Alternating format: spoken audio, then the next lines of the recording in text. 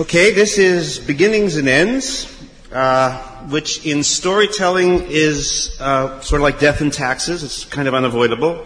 There has to be a hello. There has to be a goodbye. Even if you don't say hello, you don't mean to say goodbye, you have to start somehow and you then go away at the end. So there's a hello-ness and goodbye-ness sort of implicit. You'd probably all get, if you're sensible and normal, you get a little scared as you approach the hello, and you get a little lost and sometimes completely desperate as you search for the goodbye. The question, therefore, for the panel is, how do you do this? Now, the people who are sitting to my left never thought of themselves as hello experts or goodbye experts, but because they're very, very good at what they do, they happen to be very, very good at that as well, as I think you'll discover. So I think I'll introduce them in order, actually maybe introduce themselves. So the person named Joe, who's sitting directly to my left, who are you and what do you do? Well, my last name is Richmond. Oh, good. And I run Radio Diaries, which is a production company in New York, and we do documentaries for NPR, and most of what we do are radio diaries where we give people tape recorders and work with them to do stories about their lives. And are you rich and successful and live in an office with a great view of the Brooklyn Bridge? Our office is an old tenement that used to be my apartment, and actually is currently a little bit roach infested. And how many flights does one have to walk to get to your front door? I really didn't prepare this. I'm sure that if you think very, very hard. No, it's a fifth floor walk-up. It's a fifth floor walk-up. And how many times has the pigeon and or squirrel who has been resting outside tried to gain entry into your tenement apartment? Only got in once successfully under the radiator, and now we have screens. To your left is Alan Berliner. Now this is different because he's not a radio person, although he makes radio references, as we'll find out. What are you? What am I? In the narrow sense of the word. Well, at the moment, in a panel on beginnings and endings, I'm in the middle. No, you're not. This is the beginning table, and you're at the end table. I see. We're not doing middle. Middle is for later in the day, I'm assuming. What am I? It's hard to describe what I am because I'm a lot of different things. I make films, make personal, experimental, documentary sorts of films that have lives on PBS here in this country. But I also have another body of work in which I make, for lack of a better expression, audio sculptures, interactive audio sculptures and video sculptures to some extent. Using sound. Sound's very important to what I do. Just for the most recent installation, I had a one-person show just closed about 2 weeks ago at the Walker Arts Center in Minneapolis, part of which involved the use of sound as well, a lot of interactive computer things as well. So true or false question, if I go into your living room and you're not with a view home in not a particularly fabo neighborhood in Manhattan. But no roaches. And there's a large, piece of furniture in that room which has drawers, and the drawers are labeled things like night or crickets or something. You can stand in front of this piece of furniture and pull out drawers in any order in which you wish, and sounds will emanate from the drawers as long as you keep the drawers open. When you shut the doors, the sound will go away. This is true. Do you do this often, never, or quietly all night long? Or none of the above. Thank you. When friends come over. Actually, if you would have a party, this is just about the right room for it. It's the perfect audience for this. All right, to your left is somebody named Gwen. Who are you? My name is Gwen Maxey. I started at WBEZ here in Chicago and moved on to NPR doing essays, personal essays, humorous personal essays, and then I had a brief stint in television writing, which was quite the experience, and now I'm back. This brief stint in television writing involved a murder series, sitcom, what? It was a sitcom filmed here in Chicago called What About Joan, with Joan Cusack. And you got this job because of something you did on the radio? On the radio, yes. See, it doesn't pay, but a lot of people listen. Jim Brooks heard a piece I did on Morning Edition and called me, and that's how this whole thing got started. Fellini, too, by the way. It was radio and then somebody called. All right, so I'm going to begin this session with this is both a listening and talking session. This piece that we're going to start with is, I believe, extraordinarily radical. Now, I recognize, because a lot of you are from high school or just after and so forth, that this is going to be bizarrely out of reach, what you're about to hear. But I think this is a good time to stretch, particularly at the beginning. So what's going to happen, well, I'll tell you a little bit. It has a very weird open and a very radical end. It is made by someone named Sherry DeLise, who might be in the room, from Australia, with an engineer named John Jacobs and a cellist named Ian Pierce, and a person described in the summary as Little Hannah Peters, quote unquote, but it features a young gentleman whose name is Andrew Slater. I'm going to tell you nothing about it except to say that it's like nothing I have ever heard. It's also a winner in this year's conference. So could we have the piece called If? About 6 minutes.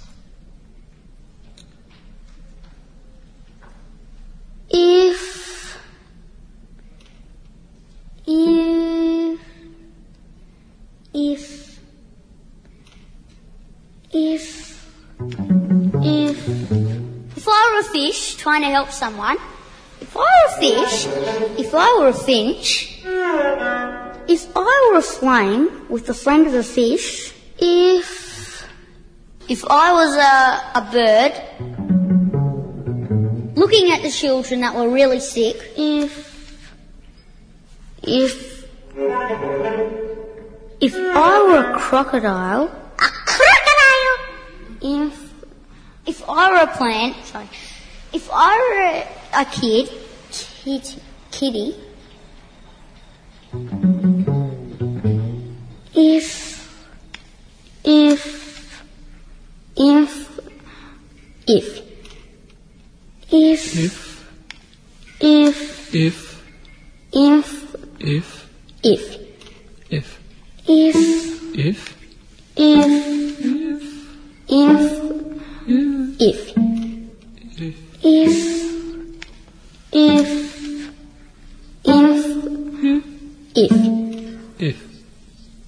if I was a bird and I saw a bandage around someone's head, I'd pretend it was my nest and start laying eggs there. If I was a bird.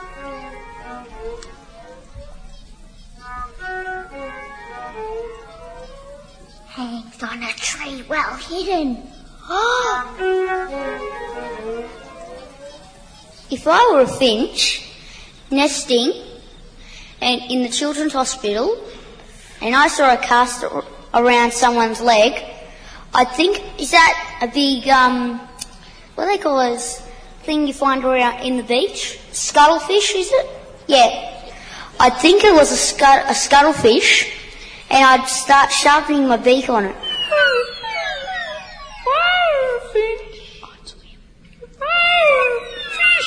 If I were a fish inside a fishbowl, in the children's hospital, I'd be thinking,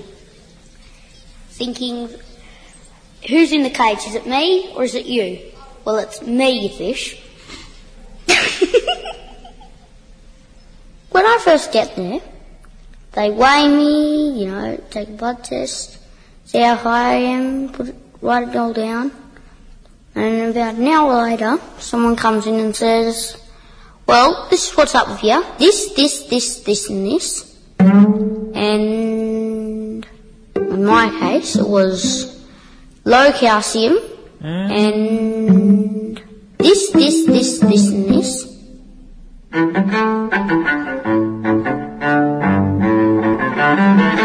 And a plant. If I were a kid, if I were a plant at the children's hospital and I saw the kids go past, I'd think to myself, I'm lucky to be a plant, seeing all these sick kids go by and I'm as fit as a fiddle. Or I might be turned into a fiddle, but I'll be fit as a fiddle. Oh, and just the other week I had a biopsy. they put you to sleep, and then everything goes all funny when you're going to sleep. Like, it just goes as if it's a lollipop, you know, those big ones, how they're all... No, it's like when you get a pencil and you paint it red in certain places, so it goes in a spiral kind of way, and when you roll it, it goes all funny. Yeah, that's what it felt like. Everything was going round and round and round and round and round. I wake up, and then I got this bad feeling in my throat. It feels all funny. If I were a frog in the children's hospital, I'd be stuck in someone's throat because they swallowed me. Now they got a frog in their throat. If I was a bird... Yes. If I were a bird in the children's hospital, drawing a picture, I'd draw a cat and say, ooh, I'd draw a putty tat.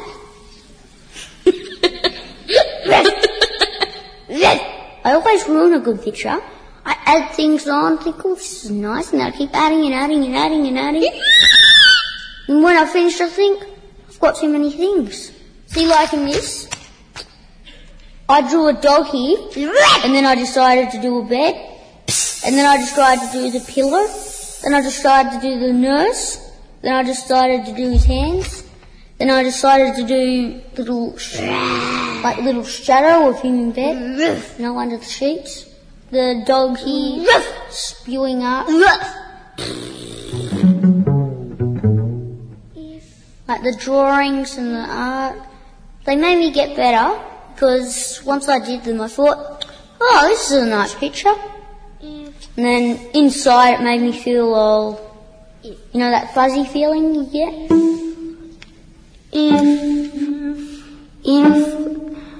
If.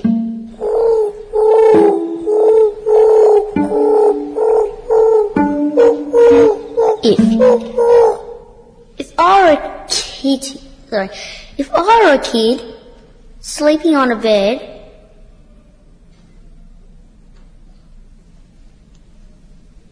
that's what I call endus interruptus, just nothing.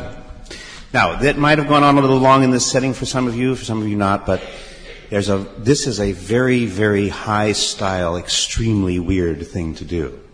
It's almost a musical, really. It seems to happen in fives. The if is always in fives. The cello supports, and it's so weird and so extremely ambitious. Of course, Andrew Slater, the little boy, is a cancer patient. He's at the New Children's Hospital in Westmead, which is a poor neighborhood in Sydney. Apparently Andrew's fine, but I want to sort of draw some lessons out of that, and then we'll begin the conversation. If you think about what you just heard, several things are going on. When it starts, and you hear, if, you think, what? And they go, if, and you go, what?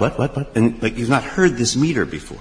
This is one of the classic objects of a good open. It's the hook. Like, what am I listening to? You lean in. If I begin a piece and say, in Washington today, the non-positive, you kind of know that you know the arc of it, that kind of sound. But something that begins if is just nothing you've heard before. One very important object of beginning is begin, if you can, in a way that makes people think, not make people think, Second thing, the fivesome, the meter, this is a musical, but as we begin the conversation, you'll see that there is music deeply, deeply inherent in radio writing, and in television writing, and in filmmaking. And what this sets up extremely well, and very radically in this case, is a beat. 5 beats, and then conversation. 5 beats, underscored literally in this case by an instrument.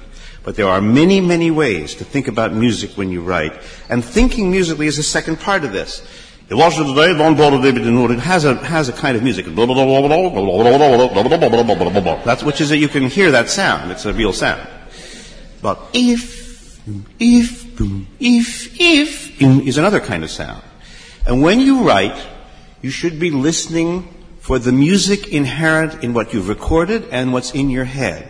And what you're doing when you're doing this for a living is you are making music with sounds. Not the way Beethoven does, but not quite so different from what Beethoven does really. So there's hook, there's meter, and then there's itinerary. Sometimes when you do this kind of thing in opening, you want to tell the audience, maybe, where are we going? Now this one didn't have an itinerary. You had no idea what was going on. You didn't know where the person was at first. You didn't know what was going to happen. So the hook and the meter were working for you, but here the itinerary was buried. Now on the panel we have Gwen, who is not in favor of burying itineraries necessarily. Gwen, when you start, as between the hook, the meter, and the itinerary, which one sort of is the one you're trying to wrestle with? The one that I pound into the audience's brain over and over again. It's the hook. Because when I sit down to write a piece, I often have a sentence in my head that the entire piece is about, and I always try and get it. If it's not the first sentence, I try and really build up to the sentence, and it's got to be within like the first paragraph.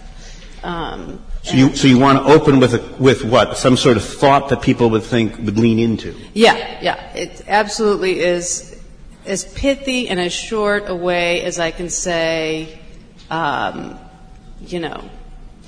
hate my husband, or something like that, something like that. Where do you? That's a good one, I suppose. Yeah, I want to get you in, where do you find these? Is they just pop into your head on a bus or something? Yeah. Oftentimes it's things that I have conversations with, or I've had, mostly it's things I've had conversations with people about for years and years and years. And I've just kind of boiled it all down to one sentence like, I hate my husband. The things that you talk about. Wait. When you write, does it come out right away, I hate my husband? Or does it say, very often, in times of stress, I hate my husband? Say, no, get rid of the very often. In times of stress, I hate my, no, get rid of the stress. And then do you like pair, or does it come whole? I will usually it comes whole at the top. For me, I hate my husband. Or the other thing I like to do to build up to it is something to the effect of, it would be like, you know how it is when your husband goes away and he comes home late and you're thinking to yourself, he's dead on the road. Oh my God. And then you think to yourself, oh, he could be dead on the road. So that you either start with a bang or you lead right up to that one pithy thing. The problem is oftentimes I have absolutely nothing after that. You're strong on beginnings. Yes. And weak on middles. Exactly. Luckily we're not doing middles today. No, very good. Can you play us one or two of these pithy opens? Sure. Tell him something. I guess number one. Ernst in the corner. Number one. This is old, but.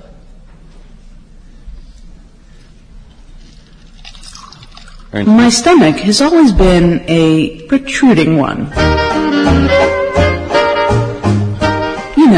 The kind that has to be set free after a big meal.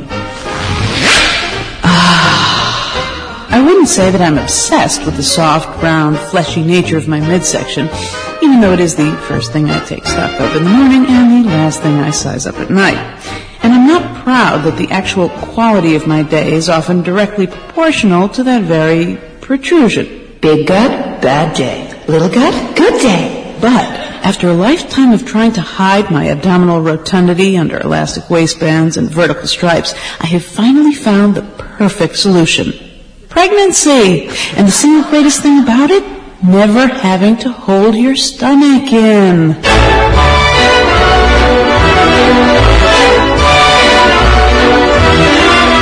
It's amazing. A liberation like no other. It is the ultimate freedom, the very zenith of relaxation. Who cares about the nausea, insomnia, frequent urination, excessive salivation, indigestion, heartburn, flatulence, varicose veins, swollen ankles, and, God forbid, increased facial hair? Your stomach is free to roam at will, to protrude with pride, to roll and expand like ocean swells. No more snaps, buttons, buckles, belts, zippers, darts, or hooks. It's any girl's wildest fantasy come true. I just want to say that last line was supposed to be, it's any girl's wet dream, but they wouldn't let me say it. Now, I point out to the audience here that, again, there's musicality in the phrasing, in the quiet joy that she's decided to express, which is, by the way, calculated a little bit, right? It's a performance and a... Oh, yeah. Yeah. So, and then you're actually shoving music in. Boom. Yeah, right. Now, this is not necessarily what you should do in your home or in your radio station, just shove the music in. Depending if you're on a newscast, you can't do that. But either way, just be aware of rhythm. Now, let me try Joe. Joe has a given meter. You do soliloquy, right? So, meaning that your people on the Radio Diaries are going to be talking straight to the audience. Have you ever appeared... Has your voice ever appeared in your work on the air? Oh, sure. I was doing sort of more straight reporting for a while, and still now and again. But since '96, it's been mostly these me-less pieces. Me-less. So with me-less, you can't do she's all her. That's an all me. You're a me-less. So it's a different problem. Why don't you introduce what I know you want to introduce? Yeah. Well, this is let me say first, since we're all sort of independent producers here, I'm going to do a little bit of credits with this. I think we all understand the need for that. This is from the series called New York Works, which was a co-production with Radio Diaries and WNYC's The Next Big Thing, produced with Emily Bottin and Ben Shapiro, who I think are both here. And this is just the beginning of Walter the Seltzer Man, and I guess there are a couple reasons why. To me, it's sort of a classic beginning. So we're just going to hear the first minute of that. But before we do, the thing here is that you're not allowed to say, here's Walter, in this arrangement. Walter just has to say, here I am. So there's certain, if you're talking about meter, there are certain things, certain kind of clues that are needed. Just the frame. There's a certain frame that needs to be kind of set up just in a beginning like this. So let's hear Walter introduce himself.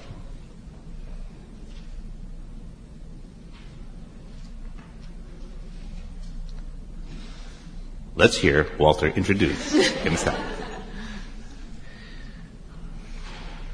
Ernst is looking for Walter at this moment. It's the track one on that Radio Diaries CD. Yeah. Yeah, he's nodding. Okay, here he is. The time now is 6:30 in the morning. I'm at 111th Street, right off of Amsterdam Avenue, not far from Broadway. Now, let me start from scratch. And my name is Walter the Seltzer Man. This is my truck. It has a little bit of everything. A bunch of old barrels, office supplies. I got aspirins in case anyone comes in the truck got a headache. Got flares, digital camera. I have guidebooks. I got tour books. In case I'm curious when I'm driving by and I see an old building, I want to know a little bit about the history. Whereas I have a truck that's basically extremely chaotic, so anyone else would appear to be a shambles. But to me, it's semi-organized.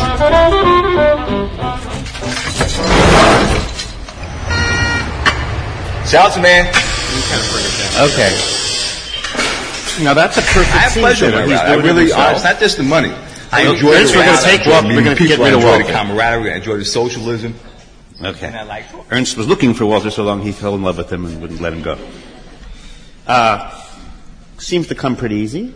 Well, there are all the clues that are there. He says, it's 6:30 in the morning. Okay, let's start the piece in the morning. We're driving down this place. I am Walter the Seltzer Man. Those things are the easy part. You're just kind of like fitting the frame in. But this piece actually was, I think, hard. We struggled to find what was going to be the real tape to start with. I don't think we were totally satisfied with this kind of litany of what was in the truck. I think it actually works pretty well. But for a while, we weren't too happy with that.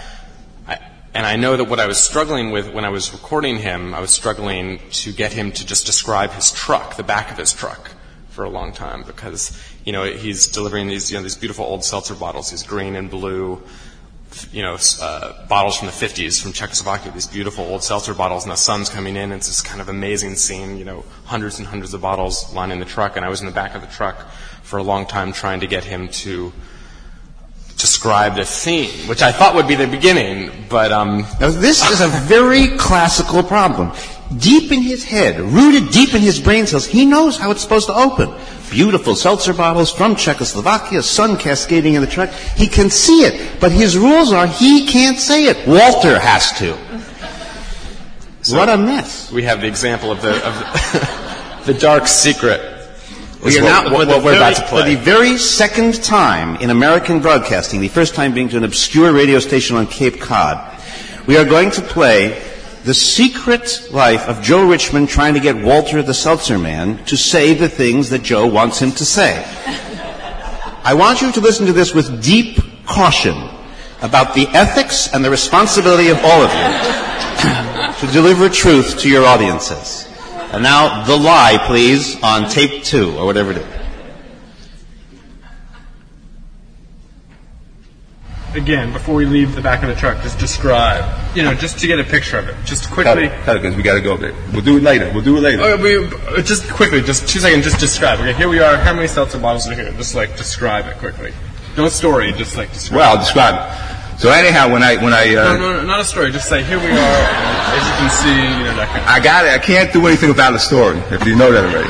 So anyway, when my vehicle was stolen, fortunately I had this other one that I was able to use. And what I did... Walter, no, because we got to go. We don't need the story. Just say, okay, we're in the back of the truck. You do need the story. I got to tell a story. I can't talk. I know. I have to tell a story. I'm waking up, so it's going to get worse. I know, but I just got to get the picture of it. For people on the radio who can't see it, they want to know, okay, we're in the back of the truck, we've got how many seltzer bottles here, the green, blue, just like a visual picture. That's what I want. Let me do the next 2 stops and I'll describe. We'll go back in here. Because I don't want to get banged forward. Okay, but we're here, and it just take a second. All right. So anyhow, when I realized that I would never get my soda. We don't need the story. Yeah, but I need the story. All right, we'll do it later.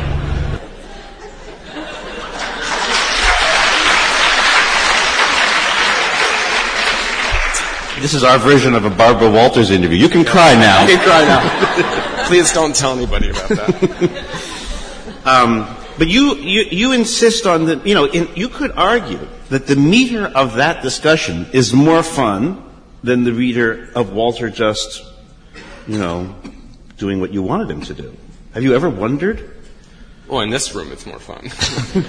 No, I'm not so sure. I mean, in other words, when you heard that, when you heard your struggle with Walter, you weren't tempted to change the meter? And just do, instead of a soliloquy piece, which I know you're famous for and everything, but you could chuck it and reinvent yourself with a tape like that. I mean, someone might suggest that. Am I supposed to have a complete paradigm shift right here? I mean, I think that, This is a good place. They like you, I like the idea of putting the listener there in the truck with Walter rather than myself. That's part of it. And part of it is I think there is a certain amount of fear of some people hide behind the words and the ideas, and some people hide behind the tape. And I'm, one of those people who hides behind the tape. Okay. Standing on his own territory for another few beats. All right. Let's go to Alan. Now, what you're about to see, I think we're going to have to lower the lights in a minute. Not yet, but so we'll be looking over there. If we're going to talk about meter, hook, and itinerary, this may be the masterpiece of didactically, this contains everything. And while it's true that it's going to go into your eyes as opposed to into your ears, that's not true at all. I want you to watch what you're about to see, but I want you to listen to it too, because it is intensely. By the way, are you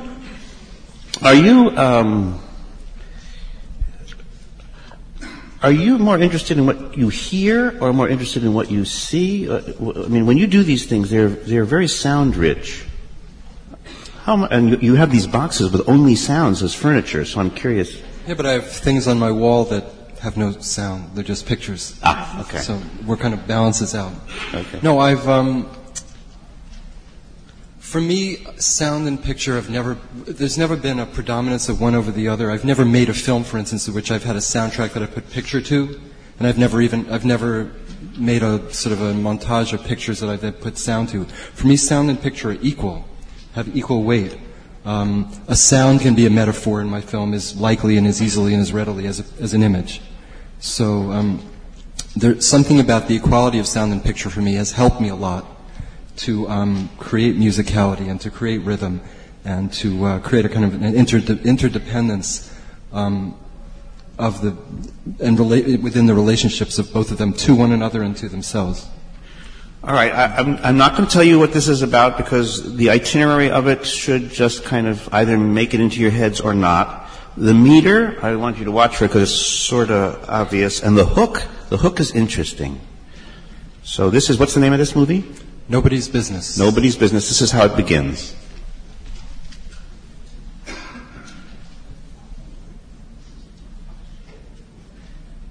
Said, well, which is cheaper? We have no picture. Now they said the landscape. We have to back up a little bit, and we have no picture. Yeah, that would be, of course, a prejudice of a gathering like this. Yeah. I forgot where I was. So we'll just check the picture giver. Well, we don't really need picture, do we? You need 2 minutes to repair it? We could. Oh, you ready? Okay. Sanyo, a company we have a relationship with Sanyo?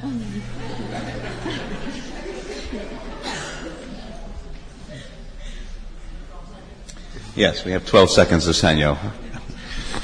We'll charge them later, I guess. It's their version of underwriting credits.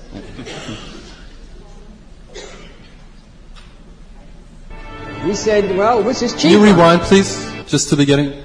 Just rewind. We're dealing here with an obsessive, as you can already tell.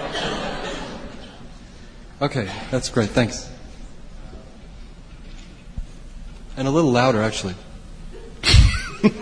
Sorry. You know that. You know what I mean by that. The story is told about a man who went to an artist and said, I want to have a picture made. The artist turned to him and said, look, there are two kinds of pictures. There's a portrait and a landscape. He said, well, which is cheaper? The artist said, the landscape. He said, well, can you make a landscape of me?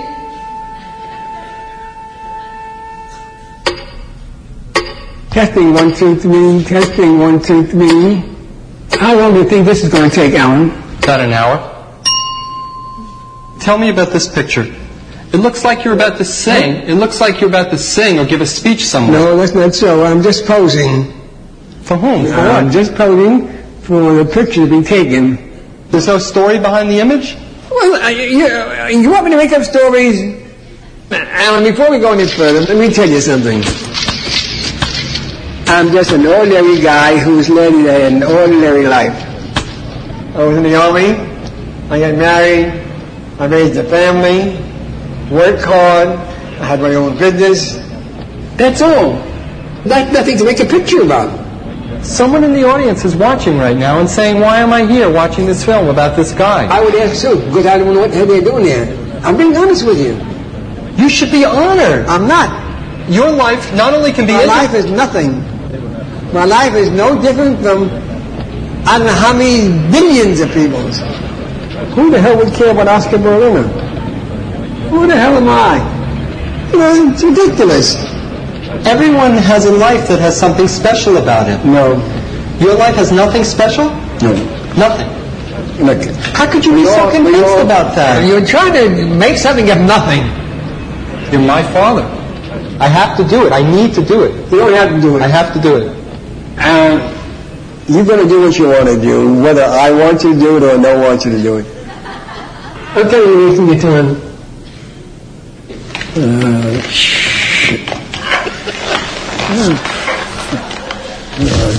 What's the matter? Nothing. What happens now? I just want to be open and honest right up front. That I want to know everything there is to know about you and our family. If it gives you satisfaction, be my guest. Where are you from? I'm from America, born and raised in America. What else do you know? No, you're the child of immigrants. You know how many children of immigrants there are? That's exactly right. And each one has a story, and they want to know your story. Okay, are you convinced of that? I'm not. All I know is that my father came from Poland, my mother came from Russia, period. That's it. Where in Poland? Who the hell knows? My father never told me. You never asked? Of course not. Who would know? Well, nobody left but me, so who the hell would know? Well, maybe I'll ask all the first cousins. Maybe they'll know. I know little, they know even less. Okay, you can cut it. Russia.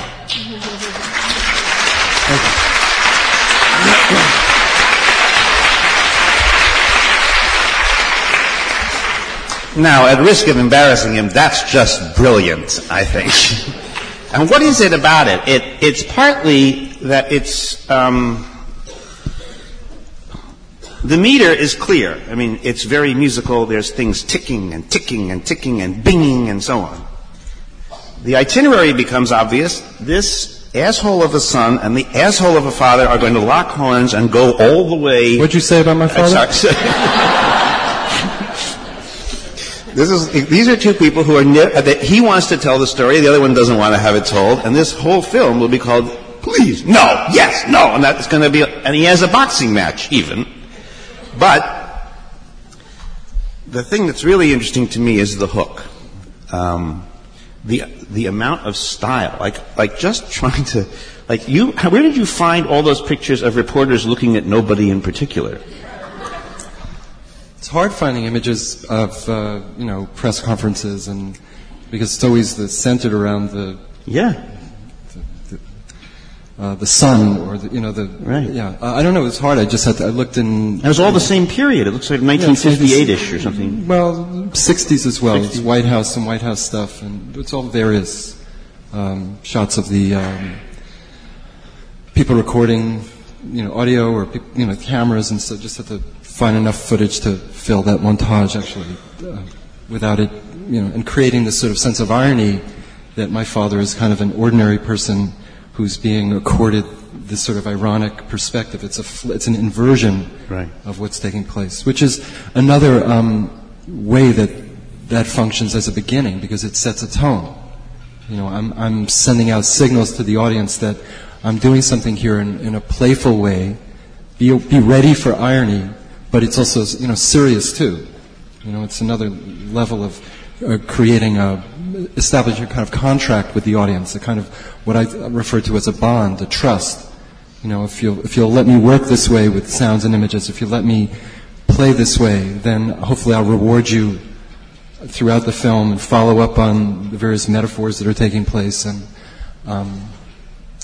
how long does it take, for example, to just find an isolated little hillock with one tree in a flat field? That was a tough one, actually. Yeah, that was a tough one. I had 2 or 3 choices. Do you prowl shops, or where do you find these things? Are there stores that are called islands and tree stores? Come in and browse? No, I have my own sort of archive of images that I've been accumulating for the last 30 some odd years. 25, 30 years, and that image happened to be there. Oh, so you're just a maniac. You're just collecting... No, my father's the maniac. All right, just tell the story. Let me ask a couple just open questions here. First of all, and when we're talking about beginnings, the dangers, do you, Joe, ever worry about, once you've succeeded at one open, aren't you slightly tempted to, or do you suddenly discover that the next time out you're doing it again? Or do you get yourself into a routine? Funny you should ask, because I brought evidence. Well, sort of in preparation for this, I was sort of going through the Teenage Diaries series that started in 1996. I was going through all those beginnings and sort of individually, this is great, I kind of like, and once I started kind of looking at all of them together, it was it sent me into a bit of a kind of existential crisis. So I actually put a bunch of them together, and I Before you play them, I'm just wondering, did you know the third time, oh man, I'm doing it again, or did you not realize it? Not to the extent with which I discovered it about a week ago. And Gwen, same question. Like, did you, when you listen to stuff now that you did 5, 6, 7, 8 years ago, do you think, Yeah, well, I think there's a definite form that I, gravitate toward because both I like it and for some reason it's just the way my brain works, That's the question. Is it being lazy or is it being you? I don't know if I'm the best person to answer that.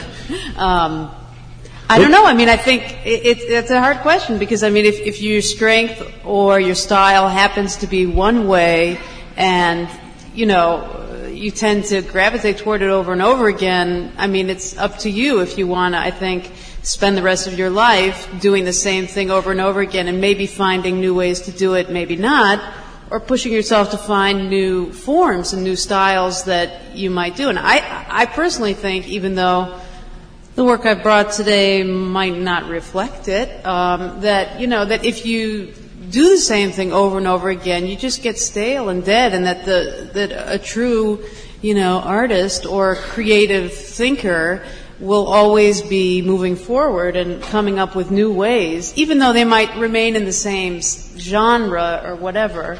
But do you think that typically this would be a discovery you make about yourself, or a spouse would whisper and say, that again?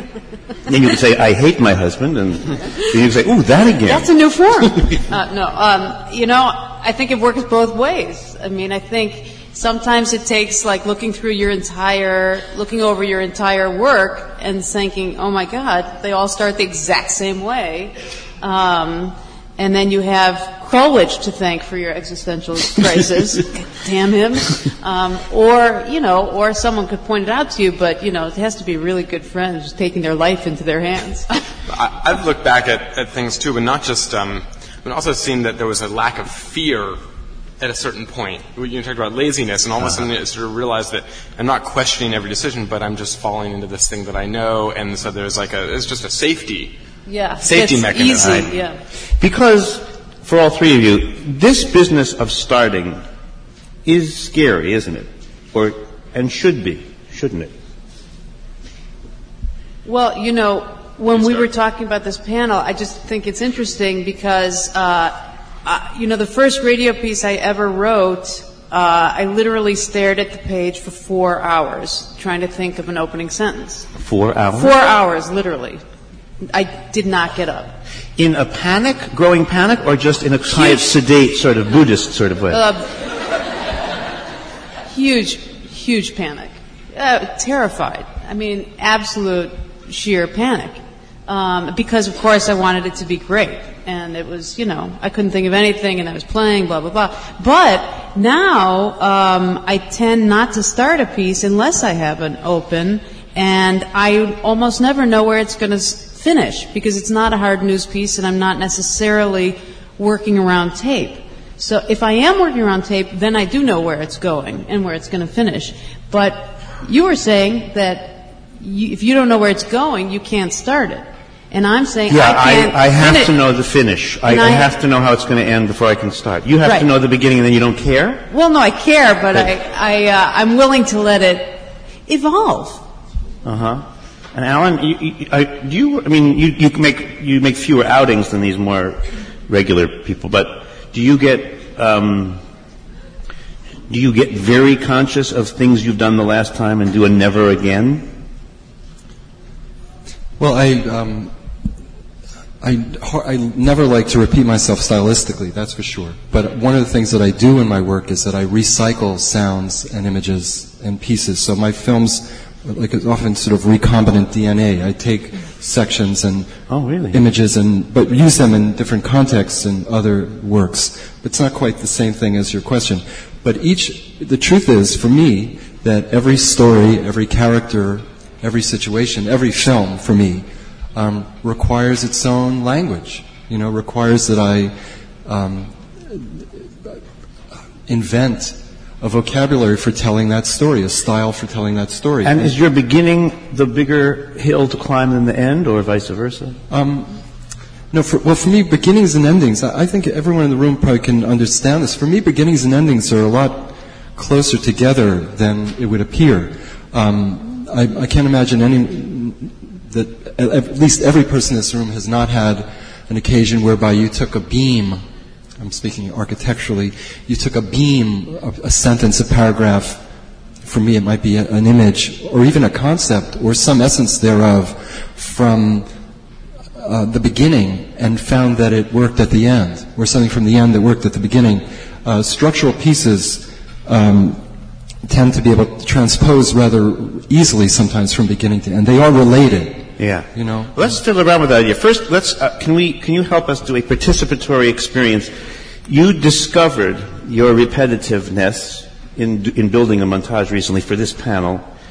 Could you share your own tedium with us? That would be track number 3.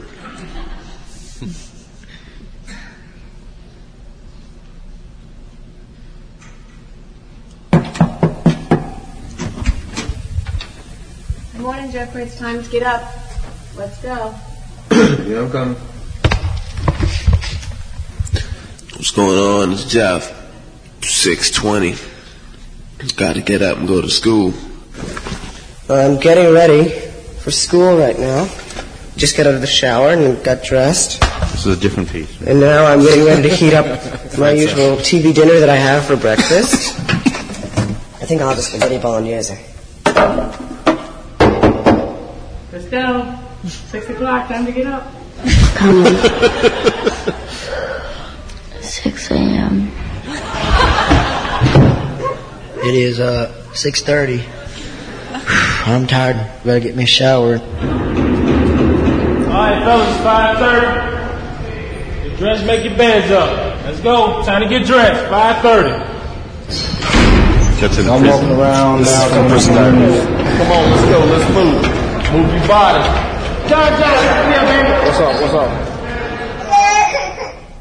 Well, it's time to get up. Hi, Mom. 7:40 in the morning. And I'm walking to school. How many of these are there? This is the last one that I put in the sample. The delighted barks of Freckles the dog. But it seems only fair to give you a hall pass. These are diaries, so people get up. That's how the day begins. Well, yeah, right. It's a certain, and I like the idea of, there's something nice about kind of going to the bedroom. It's like this way of kind of this intimate beginning. So it makes sense. But unless you line them all up. But so now, I'm just trying to, like, when you line them all up and you go, oh my God, there it is again. What do you do about that? You can't you can't begin like, good night, dear. No. And the first, in the beginning of the Teenage Diaries series, I was doing, my editor, Deborah George, would point out that there would be like 3 in a row that had, testing 1, 2 in it or something, or too many of the click-offs or things like that, these kind of little, sound cliches. But the last one actually in that sample it was going to be the beginning. That's Nick in Utah, and he's starting off his day. That was going to be the beginning pretty far along in the process until, we sort of had a lucky accident that ended up being the second beginning, and we inserted something else as the beginning. Wait a second. So you had this routine called Good Morning as you open.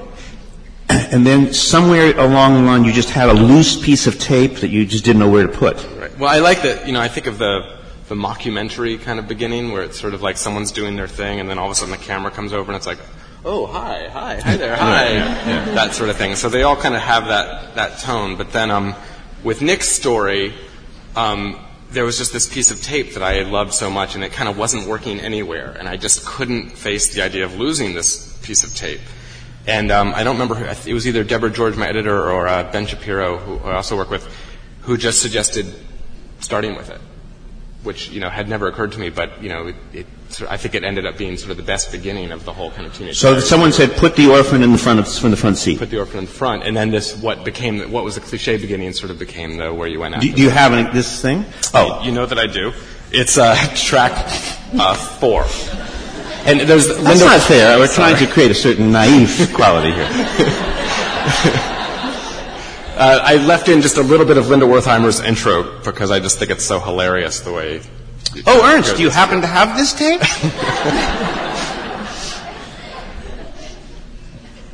This is Nick's radio diary. Hi, this is Nick, and I'm going to play this piece I wrote. Enjoy. How are you? I'm okay. It's Halloween. My friend's sick. It's raining. It's Halloween. I can't play cello for money. I feel like a nobody. If there, oh shit. If there was some beer, I'd drink it and get out of here. Yeah. That's my song. And then he woke up. And then he goes off to school. Yeah, okay. Let me explore with Gwen what Alan just raised, this relationship between beginnings and ends. One way to find your end is to refer back to your beginning.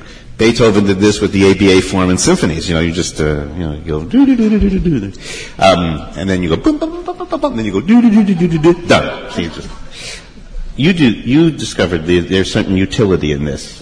Yeah, well, it's very helpful when it works. Unless, I think, pieces can do many things. They can start at the beginning and take you on a journey and end up in a completely different place. But for me and the work I've done, it's a little bit more rare. I tend to be kind of a one-note pony, one-trick pony. And anyway, so I just find that it's a lot.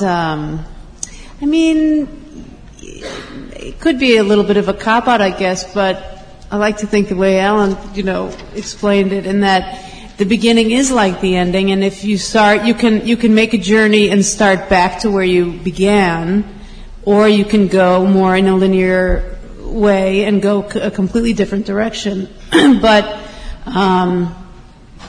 I always think about going back to the beginning, especially if I'm stuck. Now, there's one thing you could play us about the third date one. Could you sort of set that up? Or how? Yeah, this was a piece, one of the very first pieces that I did that was an overproduced, campy essay, and the end wraps directly back to the beginning. So I brought it, and it's number 7. You want to play both the beginning and the end? Yeah, the beginning and the end. This will tax Ernst to the. Yeah, it's number 7 and 8. Number 7 and number 8. So we'll start with the beginning. Yes? Yes. I'll go out with anyone once. And believe me, I have. I'll admit that the first date can be really exciting until it starts. And second dates... Anyone deserves a second chance, Gwen. Anyone deserves a second chance, right? That, of course, is the line faithfully fed to me by my nervous mother and all married people. But we liked him! That was the beginning. Here's the end. Despite the fact that until you get married, life is just a series of relationships that don't work out, you're on your third date. You're sweating, and that's a good sign. Because the nature of that third date is that before the night is over, you will know. You will know whether you find his machine gun laugh about as soothing as a jackhammer, or if you just go dewy-eyed over the way he orders Mugu Gai Pan. We'll have the Mugu Gai Pan, s'il vous plaît. On the third date, you either fish or cut bait. Chances are you're having a real live good time. You may even be envisioning the day when you let him see you unabashedly bleaching your mustache. Enjoy, because this is the best part of any relationship, before you really know each other. And remember that after this, you either have to live through another first date with another Yahoo. Hi, is Gwen there?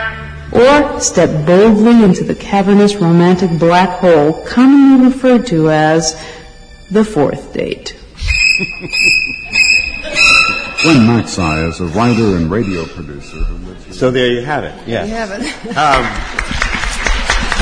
I guess I want to give some time for questions. So we have sort of begun to move into ends territory. So let me just say a few things about ends. First of all, in broadcasting, in this particular medium, ends are a little bit easier just because of innate musicality. For example, you can create an end in your voice. Here's an example. Jack and Jill went up the hill to fetch a pail of water. Jack fell down, broke his crown, and Jill came tumbling after. Blah, blah, blah, blah, blah, blah. Now, you can take the exact same story and end it anywhere you like. I've seen Peter Jennings do this constantly. When the director's going 3, 2, 1, he has to end. So he could do, Jack and Jill went up the hill to fetch a pail of water. Jack fell down and broke his crown. Or he could do, Jack and Jill went up the hill. Jack fell down. You could even do, Jack and Jill went up. Maybe not. Jack and Jill went up the hill. All you have to do is just crest and fall. So ends are available to you, and the audience, just hearing the rhythm, will go, oh, thanks. Sort of, you're tucked in. There are other kinds of ends. One time, and this is where it's sort of based on what Gwen says, where you play an internal game. You set up something so you can then end it by just goosing it or tucking it back in. I once, for ABC, had to do a piece about the single television program that got the most political ads in America. And by a very, very large margin, it happened to be Pat Sajak's show, which is Wheel of Fortune, and it just gets a very large adult audience, huge adult audience with a high propensity to vote. So people who are campaigning for anything want to make a buy on Wheels of Fortune. So I went to see Pat Sajak to talk to him about, this peculiar sort of cultural cul-de-sac that his game show was like the most desired place on television for presidents, senators, and congressmen and so forth. And he's looking at me with the weird look of anybody who would be approached by such a topic. And he says to me in the interview, he says, "You'll never make a story out of this." I say, "Why?" He says, "Well, you can't." So I had that tape. So the piece ends, "You'll never make a story out of this." "Why?" "Well, you can't." "Well, I just did." Robert Krulwich, ABC News. So you just, what you're doing is you're just sort of taking the thing you've got and just tucking it in or hitting it in the face or something. But it has a finish. So let me just get but I seem to think also that there are probably 3 categories of ends. There's the ends, where you say, we're at the end of our journey. There's so that's the reason why, that's the sort of the explanation end. And then there's the one that Alan does, I think, pretty well, which is just the end, which is, it's sort of like the arranging flowers end. You don't know quite why it feels like an end. It's very personal to you, but it works for you. You have, of course, no idea whether it worked for anybody else, but it seems somehow pregnant with everything that went before, but sighs at the very same time. Let me see here. I'm inclined to just show you Alan's end of the boxing picture, because shall we? Might as well. Yeah, sure. Yeah. And then maybe you could tell. So why don't we see this? You saw how it began, the thing with his dad.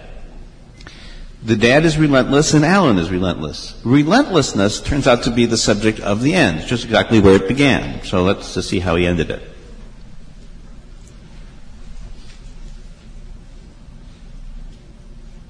And when you think back and say, hey, my father he wasn't so bad after all.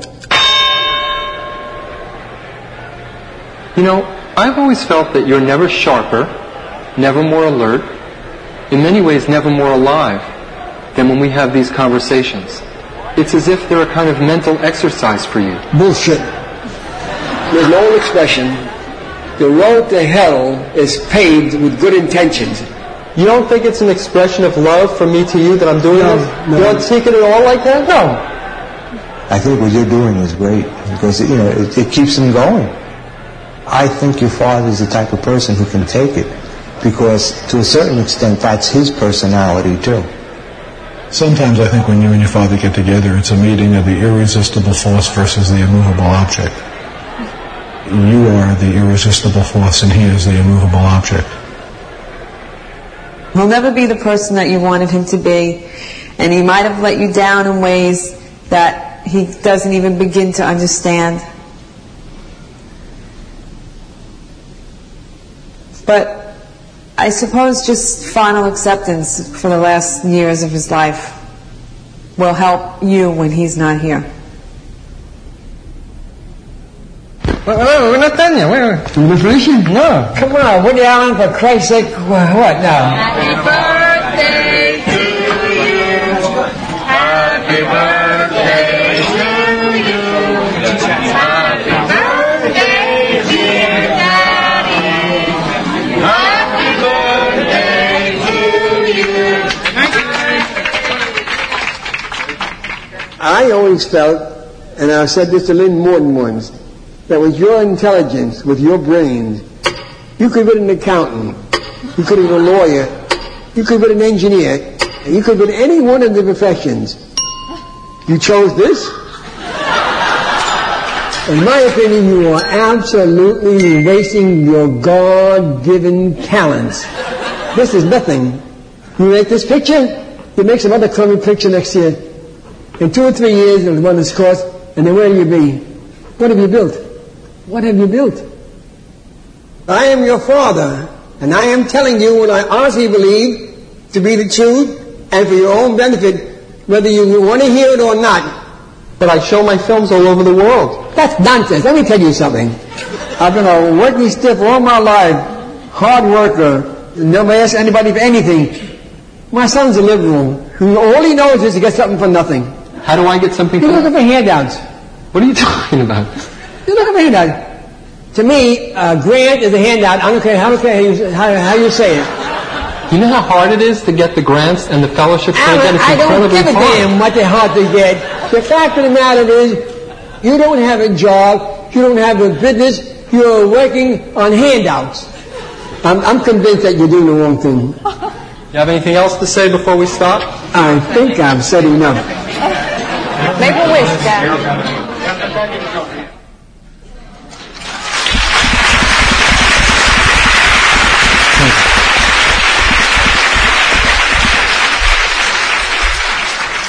You may be the bravest son on earth. Well, I don't even know what to ask you. No, I'll just say, a few things, the way that functions as an ending. I mean, again, we've missed sort of the middle, and although it's much like that. But at one point in the film, just in terms of storytelling, at one point in the film, my father said, after he said that he didn't know his parents' birthdays, he didn't even know how many years his parents had been married, he didn't know their anniversary day, and then he remarked that he had never in his entire life had a birthday party. So, just before the film ends, and meanwhile he's sort of like, when is it, he's kind of been rather testy and resistant throughout. So this little sort of joke here at the end, the film goes to black, and then and I said, wait, we're not done yet. He says, oh, Jesus Christ, now what now? I give him a little birthday party. In the film, there's a poignancy to that that's a thread that had been woven and discussed earlier. But what's also going on here, back to this beginning and end, at the beginning of the film, my father is taking issue with the specific nature of the project. A film about him is not worthy. A film about his life would interest nobody. There's no significance. There's no meaning. There's nothing. There's a kind of reiteration here at the end, not necessarily about the specificity of the project, but about the, if you will, the nature of such a career that would generate it, So it's a reiteration we're really talking about the same thing, but in a different way. And it connects to the beginning. It actually connects to the middle too. But the point is that it creates that arc, it buttons it down because it's no longer about him, it's about me, but it can't be about him or about me if I don't do what I'm doing. And so there's a circularity to that reinforces, and I think gives closure to the entire project of the film. Did you create the birthday party because you just thought it would be the nice thing to do, or a goof, or did you create the birthday party with perhaps the secret intention of having something to end with? Didn't know I was going to use. I shot it. The film took 3 years to make. from beginning to end. Probably shot it at the second, in the middle of the process of making the film. It was an idea that occurred to me. It was not intentional for that purpose. Let me ask the two others on your left and right.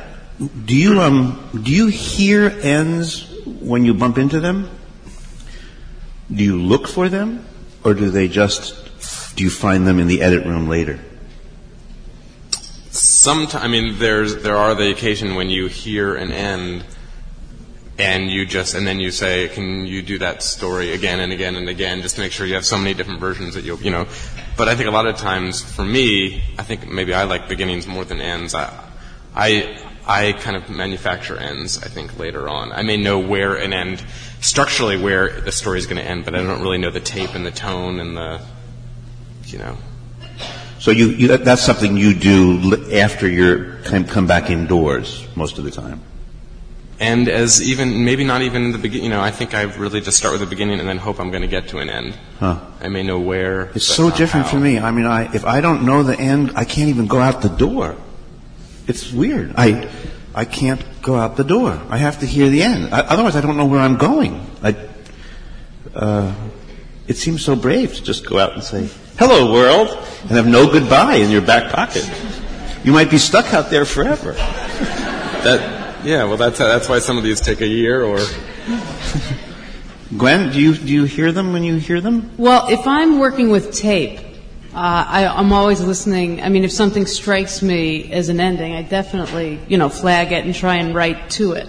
But if I'm doing an essay, then I feel like then I don't know where the ending's going. And then sometimes I have different forms. Sometimes I'll go back ABA and go back to the beginning. I prefer, if I can, to try and end it in a more ending kind of way, where you actually come up with a good, solid something that sounds like that's a writerly end. Yeah, I think.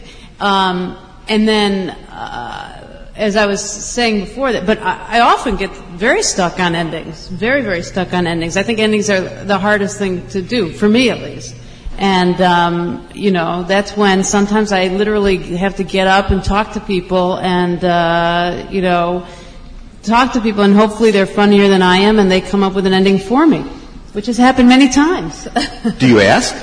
I don't ask. That's not a question you can really say. But I have had people, if you have a great editor or you have friends and you're like, I'm stuck on this piece and sometimes you get good material, and if you get their permission to steal it, that's a good thing. But I will say that when I was working in television, the last sentence, the last joke in any scene in television and a sitcom is called the blow. And the blow kept people working until all hours. And they were so hard to come up with because everybody wants to land on a punch. Everybody wants to knock out the audience before you go to black or go to the next reporter or whatever. That they were so difficult that, it was just, I can't even tell you how late people were there trying to think of the blow. And then the writers would all divide into their own little caves to try and come up with the blow for this scene and the blow for that scene. And I just think that, they're very difficult. And when you have to see a lot of endings, come up with a lot of endings like Saturday Night Live or, Second City or something, that a lot of them fail. Yeah, that's actually, you notice that in those comedic sketches, the endings can often be weak. The beginnings are pretty good. Yeah. It's hard to come up with a strong ending, but I think it's worth spending the time on. And then, again. Well, I'm going to ask the audience, I don't know, what time is this session supposed to end? Did they tell us? Half an hour ago? No. In 10 minutes? Oh, then it's question time. It's question time. So you go to the microphone left or right, and you ask whatever you want. I'm sorry, we overdid this slightly. You have to go ahead and just blow onto it for a second. Yeah. So what do you do if you have a great beginning or you have a great end, but the rest of the tape is horrible and you... What do you do? Noah, you're in the wrong room. This is the beginning. You want to talk about middles? Sit down. Next year. No, I guess we should take... We don't know. We weren't prepared for that question. We're not up to that yet. yet. Have you ever found yourself in a situation where you have either a great beginning or a great end, and then you just have to come up with a completely different piece than you thought you were going to do because what you had just didn't fit? No. Which is very interesting. No, I've never. My beginnings and ends control. Have you ever changed everything from the middle to outward? Well, once I started working on one piece and ended up doing a completely different piece with completely different tape on the suggestion of a friend and producer. I mean, because it just was, something like that. I don't know if that qualifies. Well, I don't know. I mean, I'll just say one thing. I think if you can, I think if you have to do the piece and you have a strong beginning and a strong end, you have to write the hell out of the middle. I mean, you have to keep the attention from the beginning to the end. And if you have tape that sucks, then I think you just have to write the hell out of it. I mean, you have to really, that's where your writing, I think, really is going to keep the piece buoyant. I do have the piece I was talking about earlier. I do have a piece that it was a second piece, Josh Cutler's second diary, that I don't remember anything about the piece except for the last minute. I mean, to me, that was just the importance of the whole piece. It ended up being not about what it was supposed to be about. It ended up being about his first kiss, and then he comes back and he reads the instructions that the girl he kissed wrote to him because she said he was doing it wrong, and it was like step 1, stick tongue in. Step 2, swish around, repeat steps 1, 2, and that was the whole piece. Was the last minute, and it was all for me. It was all just getting to this piece of paper. Okay. Yeah. Robert, is the difference in your approach? You really have to have that ending. Is it because, in contrast with the explorations that the others are doing, you're starting out, you're in news, and you're starting out with a concept that you're trying to get across, a difficult concept. So you know that that's where you have to get the people to. You're setting out to teach. Perhaps. To that, and then you design the maze out of that. Okay, how am I going to get people to that end point? So your ending is, for the audience, is your beginning, your marching orders as a writer. Well, I'm not sure that's the case, but you make a good point, by the way. Most of you, when you get your jobs, are going to not be asked to do, I'm pregnant and my belly is beautiful pieces.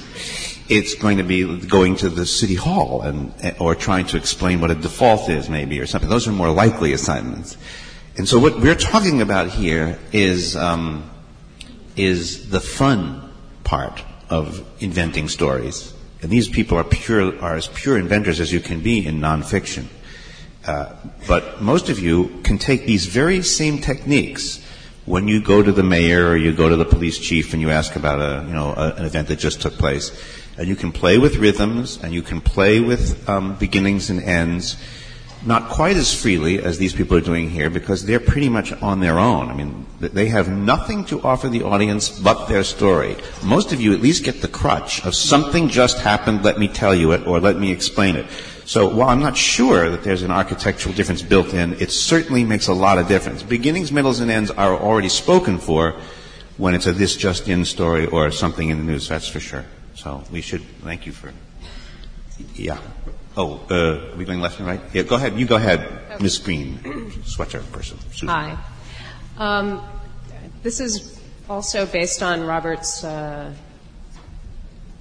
statement about needing an end, but any of you, have some insight. It would be great to hear you talk about it. I'm wondering whether having the structure of knowing the end rather than giving you a limit, gives you more freedom to explore creatively within that framework. I would answer that absolutely for sure. I'm just more interested in these guys. I without my end, I have no. I'm falling free fall. I have nothing. I'm just screaming. So, how do you guys do it? Well, I think I'm just exactly the opposite. At least in the essay form, I feel like, I'd love to know where I'm going to end up, but since I don't, I feel like it offers you, it's just a doors are blown open. You can end up 1,000 different places, and every time you sit down to your computer or your tape deck, you're a different person, and on Wednesday it's going to end up here, and on Friday it's going to end up there, and you could have 1,000 different pieces out of the same material. So I think it just kind of, I don't mind not knowing where it's going to end, because I think it offers you more creativity. So I guess you can sort yourselves into Gwen's or Roberts. Well, just as a follow-up, I think I actually used to be an accountant.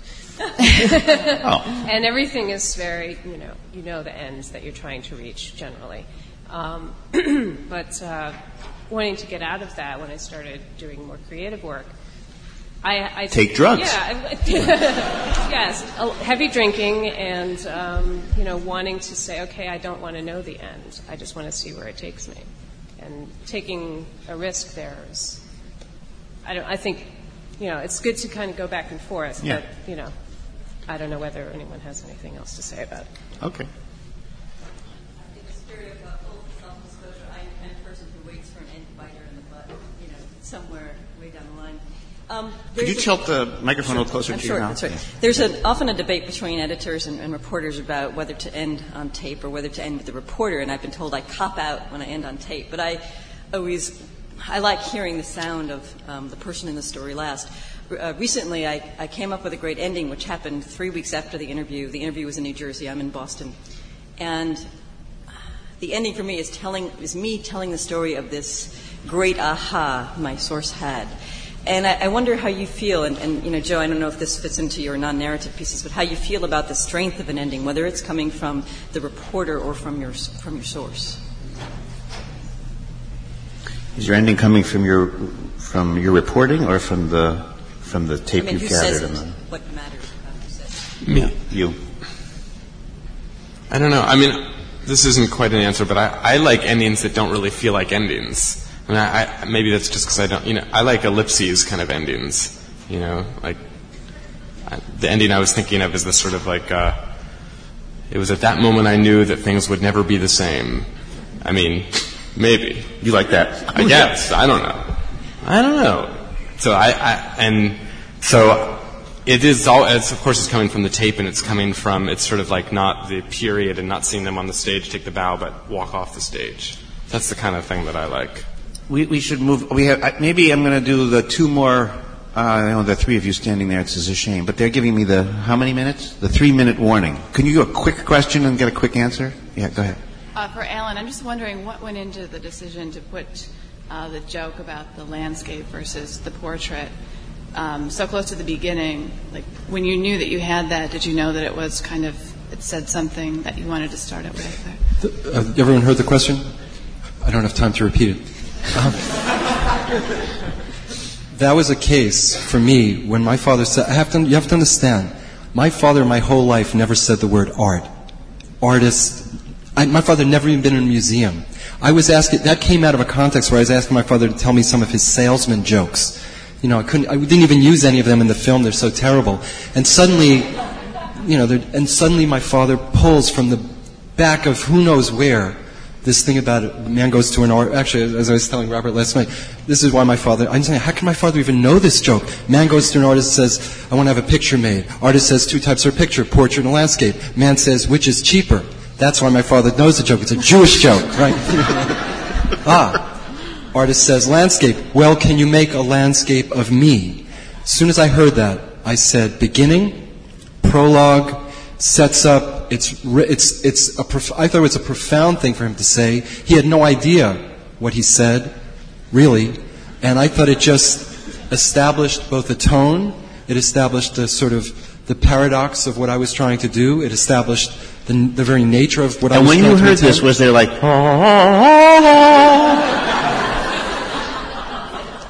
No, but I said, okay, I'll give you a birthday party. Thank you. Because it was a gift. I'll be quiet. Two more. Next person, the tall one in the black. Do I understand right what you're saying, that you don't actually go out to get the tape, Robert, until you have the ending? You actually don't go out to gather the tape until you know the ending? No, I go out with a notion of what I'm looking for. It may be the wrong notion completely, but I can't leave the building unless I know what it is I think I want at the end. If someone else comes up with a fabulous ending that I hadn't anticipated, fine, I'll have the at that moment. But until I do, I have to have some kind of architecture in place, or I can't. You have a picture. You have some picture of the story in your head before you even get the tape. Yeah. Okay. Yeah.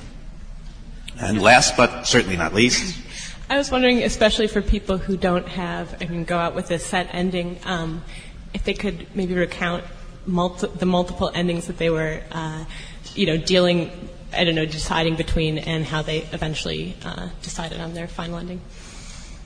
I didn't hear the. Oh, how they, if you're going for a piece and you don't know how you're going to end it, I was wondering if maybe Joe or one of the other people could talk about how they finally decided on an ending, and I guess the other options that they were thinking about. Just an example. Quickly, one of you. Well, I would say that hopefully, I guess if you do it enough, that an ending, when you think of it or write it or hear it, you'll know. And if you don't know that that's your ending, if you're really, really stuck, I would play them for someone who I, respect and like, and say, what do you think? I'd go to my editor, I guess. Yeah, I guess I was looking for an anecdote of some sort. Oh, well, you just have to kind of go with your, I'll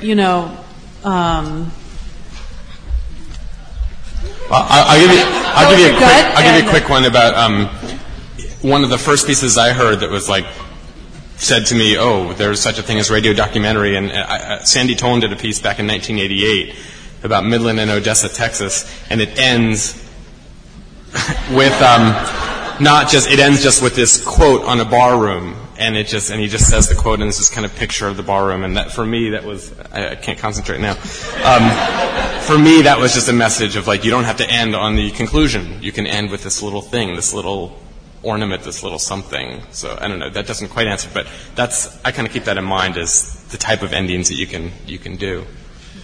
We are done now. We can't go on anymore. I have to just do. This is the TV equivalent in the radio conference. The Kitchen Sisters are going to have some kind of chow down or something tonight. Kitchen Sisters come from the land of Luden, which is a sort of Central European country. In the land of Luden, beginnings is paholio, and the word for end is pagno. So they've given up a bread with the first sound of both those letters, the P for pagno and gepegosno. And I am to place this in front of you to remind you that there will be some kind of thing involving bread and possibly cheese. I have some cheese, so definitely cheese. This is a bread that Davia Delson got in Italy. I don't know why I'm doing this, but this is kind of an advertisement. So you should all come to when is it, Davia? Tonight? You'll do it. I'll do it. Okay. I'll just hope.